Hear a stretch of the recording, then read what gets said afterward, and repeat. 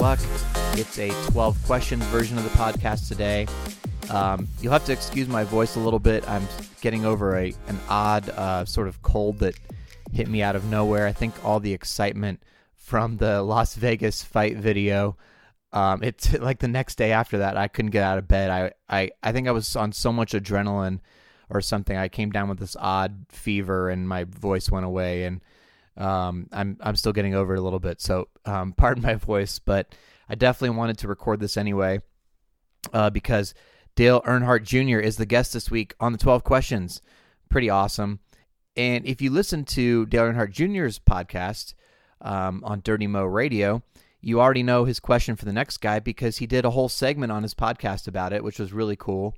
I won't spoil it for those who haven't, but really awesome of Dale Jr. to give a shout out on his podcast. He did so again this week for my video, and just I really appreciate all the support. It's really nice of him. I wanted to clear something up, though. I've actually had some people ask me. He's been so nice about it on Twitter about supporting jeffgluck.com and my new venture and everything, that people have actually asked me, a couple people, is he like involved in the website somehow, or is he like getting a cut of the pledges? No, the answer is definitely not.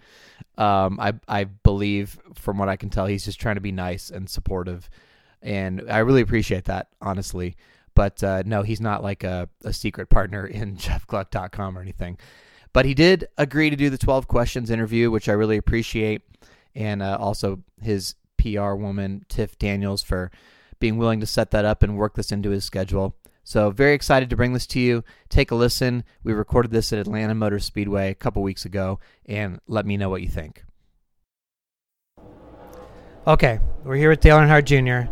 First question of this year's 12 questions, Dale, is how much of your success is based on natural ability and how much has come from working at it? How much is based on my ability and the effort I put in? For a long time, it was all ability, low effort. Now I think it's 50-50. Okay. Yeah. So obviously, Jeff Gordon, Tony Stewart, and Carl Edwards have all retired in the last couple of years. What's your pitch for fans of theirs to become fans of yours? I'll be honest with you. I'd probably steer them toward the new guys.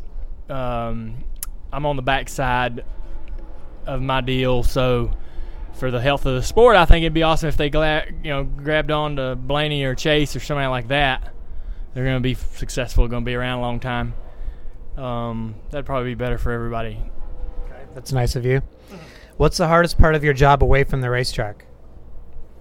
The hardest part of my job away from the racetrack is probably appearances that are out of market, which means anything Monday, Tuesday, Wednesday, Thursday that's hey, man, like this week we flew to Florida Wednesday, and then we did an appearance in Texas Thursday, and then we came here, and it just eats up an entire day.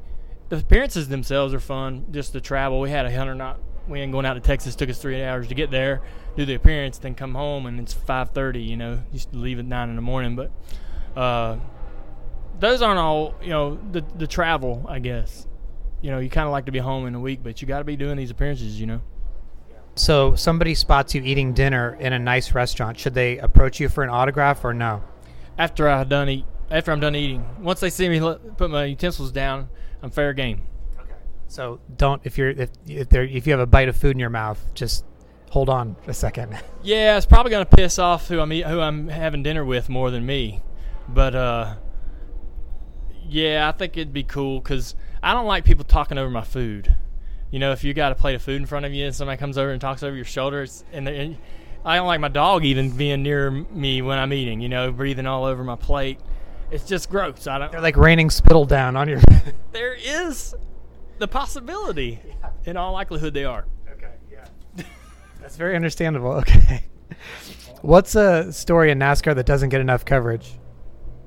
The story in NASCAR that doesn't get enough... Story, yeah. Well, probably... I think that there needs to be more effort to market Chase, Blaney, Bubba Wallace.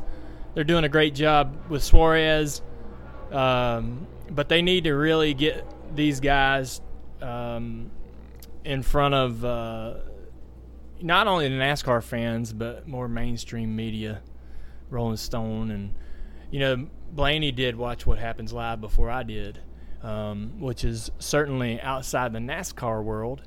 Those are great things for those guys, great opportunities for those guys because they're carrying a torch, man. And they have the personalities. They're so funny, and they're good guys. They're not brats. They all have great personalities, and that's if NASCAR is going to return to its peak. That's where it's going to come from. Those guys, they're going to be the ones driving when that's happening. So they need to start put funding the marketing behind those guys, get people to know them. Yeah, makes sense. Yeah. Who's the last driver that you texted? Let me see.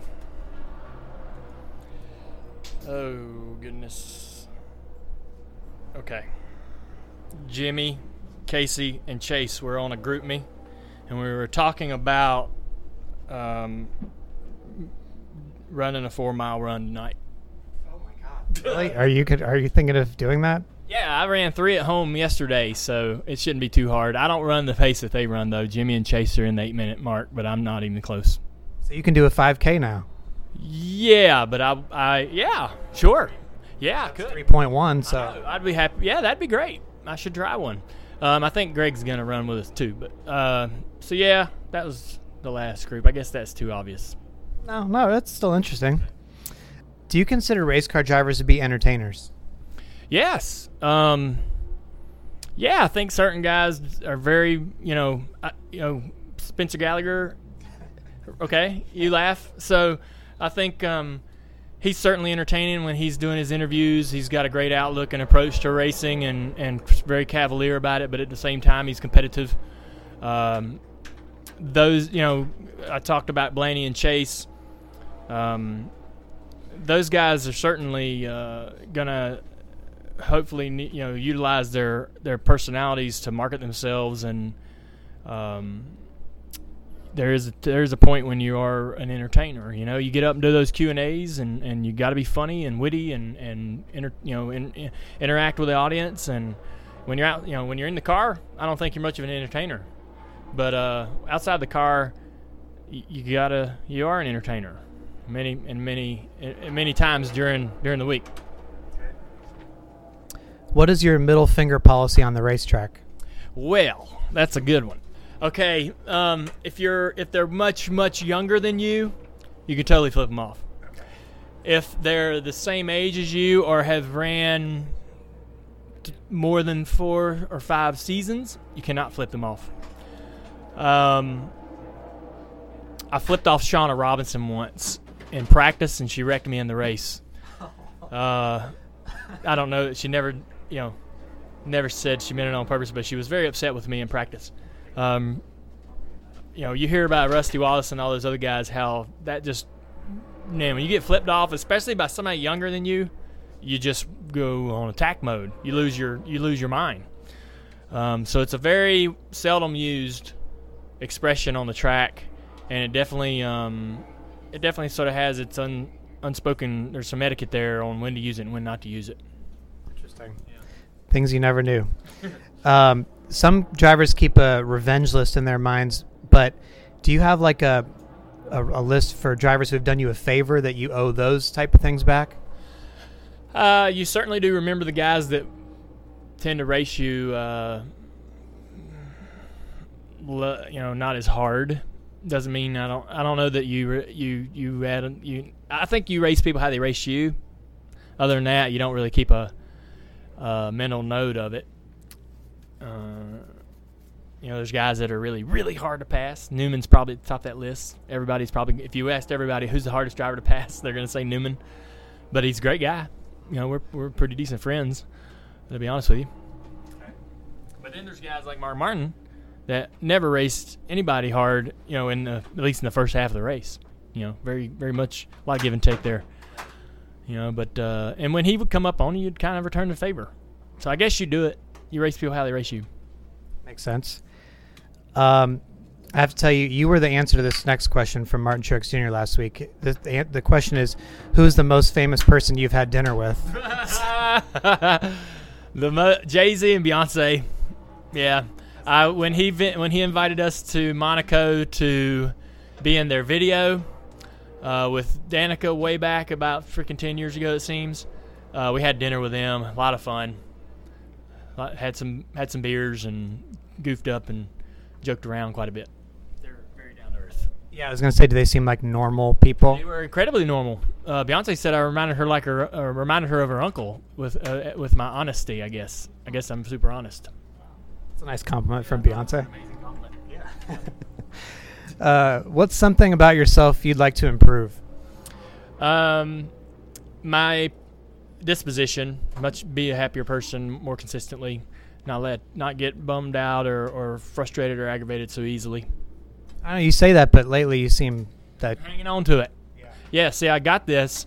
Being out of the car, I sort of worked on myself a little bit, and yeah, I'm trying to hang on to it. But this racing can piss you off, so I don't know how long it's gonna last.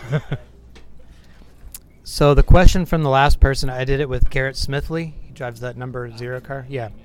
And he wants to know, is there anything like from your rookie year that you would have told yourself to make you a better driver, or advice from your rookie self that you could look back on now? Yeah, I mean, there's a lot of things that I didn't know or didn't do well.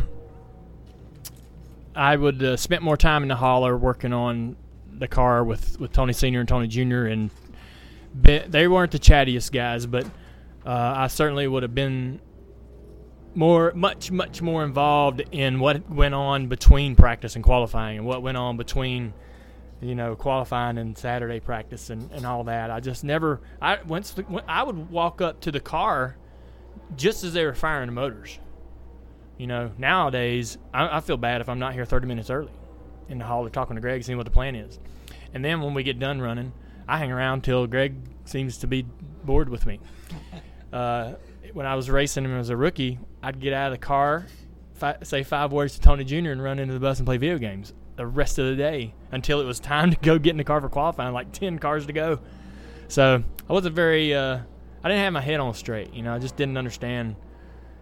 Everything been handed to me in a sense to that point to where I didn't appreciate how much I needed to be working for this and how much that would have made a difference. I didn't think it would, or even knew it would.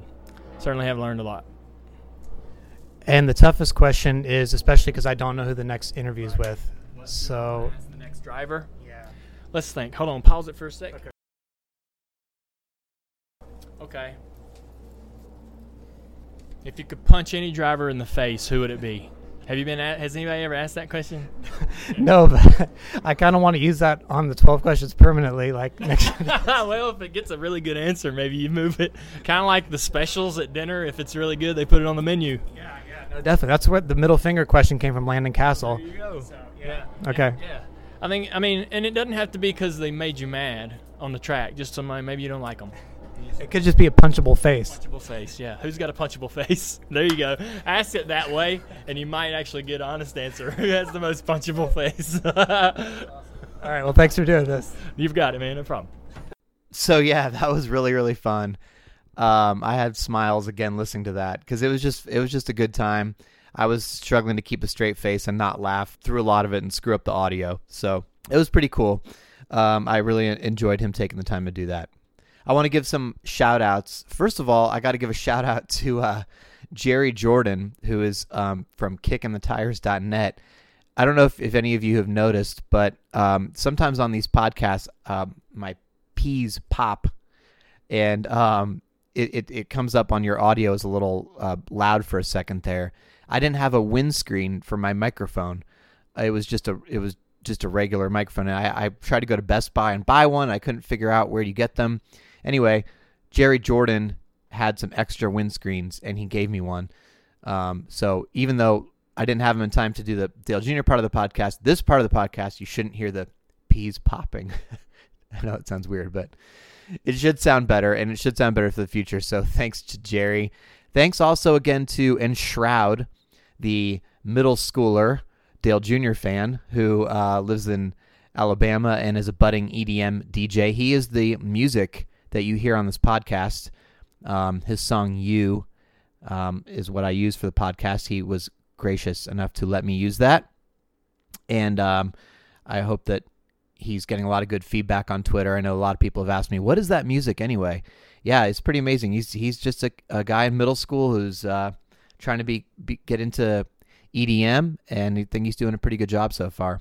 Also, each episode of the podcast, I give some shout-outs to some of my patrons who have signed up to allow me to get to the tracks in the first place to do these interviews. So this week, I want to thank Lori Sutton, Jay Bobeal, Susan Bielfus, George Serbone, Dane Pochstis, I hope I said that right, Dane, Ken Love, Phil Jones, and Javon Gillen.